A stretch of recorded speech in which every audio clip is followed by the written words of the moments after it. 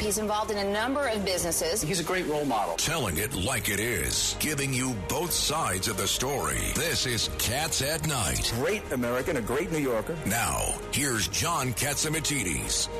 This is 5 o'clock, the number one show of the 5 o'clock news. And John Catsimatidis here, Cats at Night. And this is a TriCast, WABC Radio 770 from Midtown, and WLIR from Long Island, and 970 AM The Answer. And in the studio with us, we have Judge Richard Weinberg, former Congressman Peter King, and my sidekick, Lydia Serrano. Lydia, what's going on? We have a fantastic show for everyone tonight. We're going to be speaking with Andrew McCarthy, Gordon Chang, Congresswoman Nicole Malliotakis, New York City Councilwoman Ina Vernikov, Angelo Vivolo, and J.P. Miller of the Empire Report. But first on the line is Andrew McCarthy.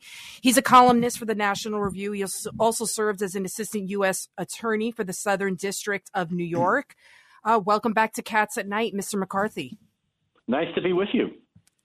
There's so many things, Mr. McCarthy, going on. Where the heck do you want to start? I mean, Judge Weinberg, where do you think we should start? Well, Andy, were you surprised at the verdict that came out of the Sussman trial? Judge, if I could interject here, Andy, I think you predicted this, didn't you? Yeah, well, Pete, I don't think it was. It wasn't rocket science, you know. At the end of last week, it really looked like the wind was blowing that way. That was the reason that Sussman, who on Wednesday evening, I think, as court broke up, was expected to testify on Thursday. And that would have been like a whole day of testimony, and then that would have pushed the trial into this week. He got to court on Thursday morning and announced that he had changed his mind. And I thought it was pretty obvious that he thought things were going in his direction, so that it was too much of a risk at that point for a defendant to testify when things are going your way and you don't have to. I think would have been foolish. And he was right. Things were going his way. It was a tough case for Durham. Now, you know, he obviously decided to bring the case, so he kind of brought that on himself. But I think, you know, there's a lot of things you could say about the case. Where I come from, basically the prosecutor's main job is to figure out what happened. And then everything you do strategically and tactically in the trial is based on your understanding of what happened. His theory, John Durham's, of what happened was that the FBI was duped by Sussman. And as someone who's followed this for a very long time, my belief is that the FBI wasn't duped. I think they were more, I mean, it's complicated, but to me they were more of a willing collaborator than a dupe. And I think if you base a case on something that is dubious, you're asking for trouble. And I think he got it. Andy, I think I read your column, and I think that you're right about that. The defense fundamentally was, well, there was no harm, no foul, because they knew exactly what was going on. So what's the problem? Right. I think it's better. You know, the case is called false statement because that's what the charge is in the federal code. But I think if I was trying to explain to people what happened here, I would say that what Sussman gave to the FBI was more of a cover story than a false statement.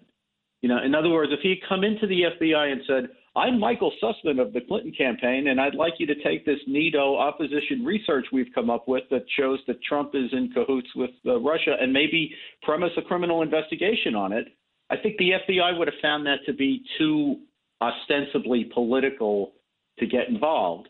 So he comes in instead and says, you know, nod, nod, wink, wink. I'm a former federal official. I just care about the country. I'm not coming here on behalf of a client. Just want to help the Bureau. And then what he ends up giving them, now, mind you, they know full well who he is and who he represents. And he happens to give them 6 weeks before Election Day information that just happens to match up completely with the Democrats' theme and theory of who Trump is with respect to Russia. And, you know, the Bureau is supposed to come away from that saying, oh, well, this isn't political information at all. This is good faith information that we've gotten, and we need to investigate this. So I think that's what happened. I think there's another level to this, which I find as a former judge and prosecutor. Did Durham make a mistake bringing it in that venue? Yeah, I think this was a lot about venue. I think it's a lot about the jury pool. I think it's a lot about the 3 people on that jury who were seated. And I think, frankly, it's a lot about the judge who wouldn't let a lot of evidence in. That was my take on it. What about you? Yeah, well, I think a lot of people, just so we should clarify one thing, because I get this question all the time, and Judge, you've probably gotten it too a couple of times, no doubt. And a lot of people want to know, why didn't Durham try to move the case out of Washington? So, what people need to understand is the right to be tried in the place where the crime takes place belongs to the defendant. It's an obligation of the government to bring the case there, but there has to be some nexus. There has to be some nexus to the venue. That's correct. Right. So it's not. Durham couldn't just this false statement happened in Washington D.C. and that was the place where Durham had to bring the case. Sussman could have asked to move it, but obviously he wouldn't have wanted to move it. So the case was going to be in Washington.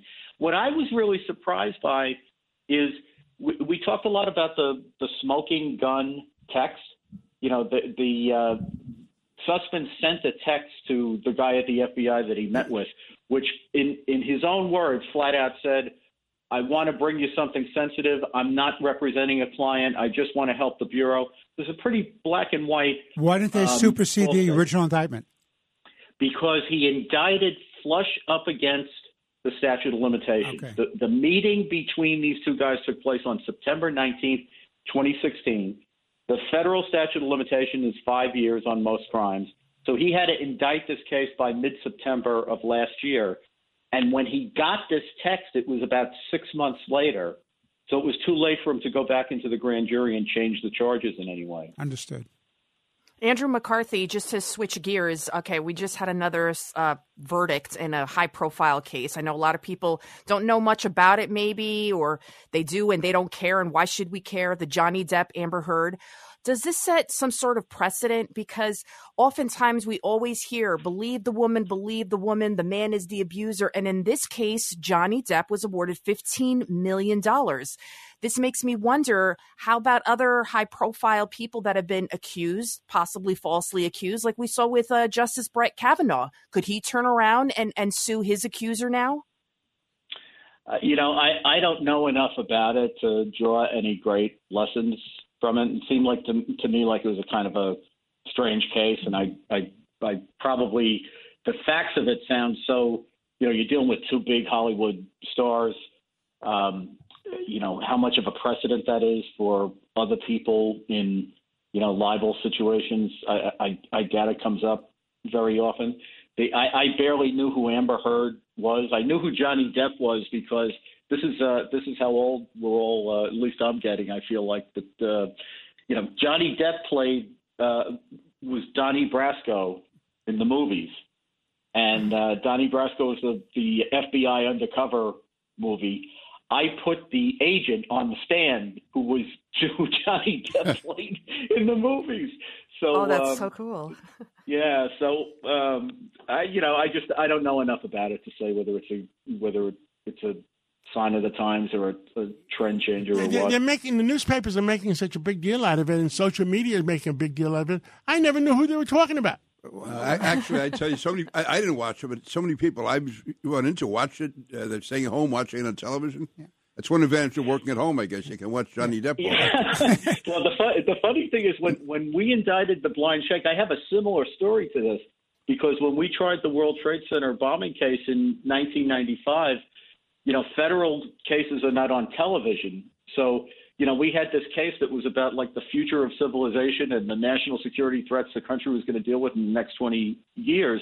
But day for day at the same time in 1995, they had this little thing going in California known as the O.J. Simpson trial that was about like sex and drugs and race and rock and roll. And nobody, Judge Mukasey, who tried our case, tried, I think, one of the great criminal cases of all time. Oh, what a great guy he is. Yeah. But everybody in America thought the model judge was Judge Ito. No, he wasn't. Oh, my God. No, he wasn't. No, he wasn't. Andy, let me ask you another question. You know about of course, the leak of the draft case. And now there's an internal investigation done by the Supreme Court staff. Now they've asked the Supreme Court law clerks to put in affidavits and turn over their records of their phones. What do you think about that? And some of them may be taking independent counsel. What do you think about that? Judge, I continue to think what I said on the first day, and every day that we get more remote that they haven't identified the leaker, I think this will be borne out, and that is the Supreme Court police force is essentially a security force. They're not a criminal investigative force. And I'm not saying they won't try their best. I think they will try their best. But unless you get full-throated, committed assistance, in this case from the Justice Department and the FBI, to do the kind of forensic work and criminal investigation that has to be done here, you're not going to identify this leaker. It's just not going to happen. They need to get help from the Justice Department, and I think it's shameful that the Attorney General not only doesn't appear to be helping them, but won't prosecute people who demonstrate on the lawns of the Supreme Court justices, which is just outrageous. I agree with that. Well, thank you so much, Andrew McCarthy, for everything you've done for our country and continue to speak out for our country, and we'll catch up with you again real soon. Andy's the best. Thank you, Andy. Thank you so much. Pleasure to talk to you. Bye-bye. He's a great guy. Well, that's see, there was a lot of mistakes. The fact that he had the venue or the location of the court action in Washington, D.C., where you're going against a Democrat, and you have 99% Democrats. Well, but that's not. It's not a mistake. It's what Andy was saying. Choice, yeah. He had no choice because you have to have some operative facts that link the crime to the venue. And the crime was committed in Washington, That's D.C., right. yeah. You know, so if something was done elsewhere, for example, in Philadelphia, to continue the conspiracy or to create the conspiracy, then maybe you'd have a linkage to bring it in Philadelphia. But absent some important facts that show something was done in furtherance of the bad criminal acts, you can't bring it elsewhere.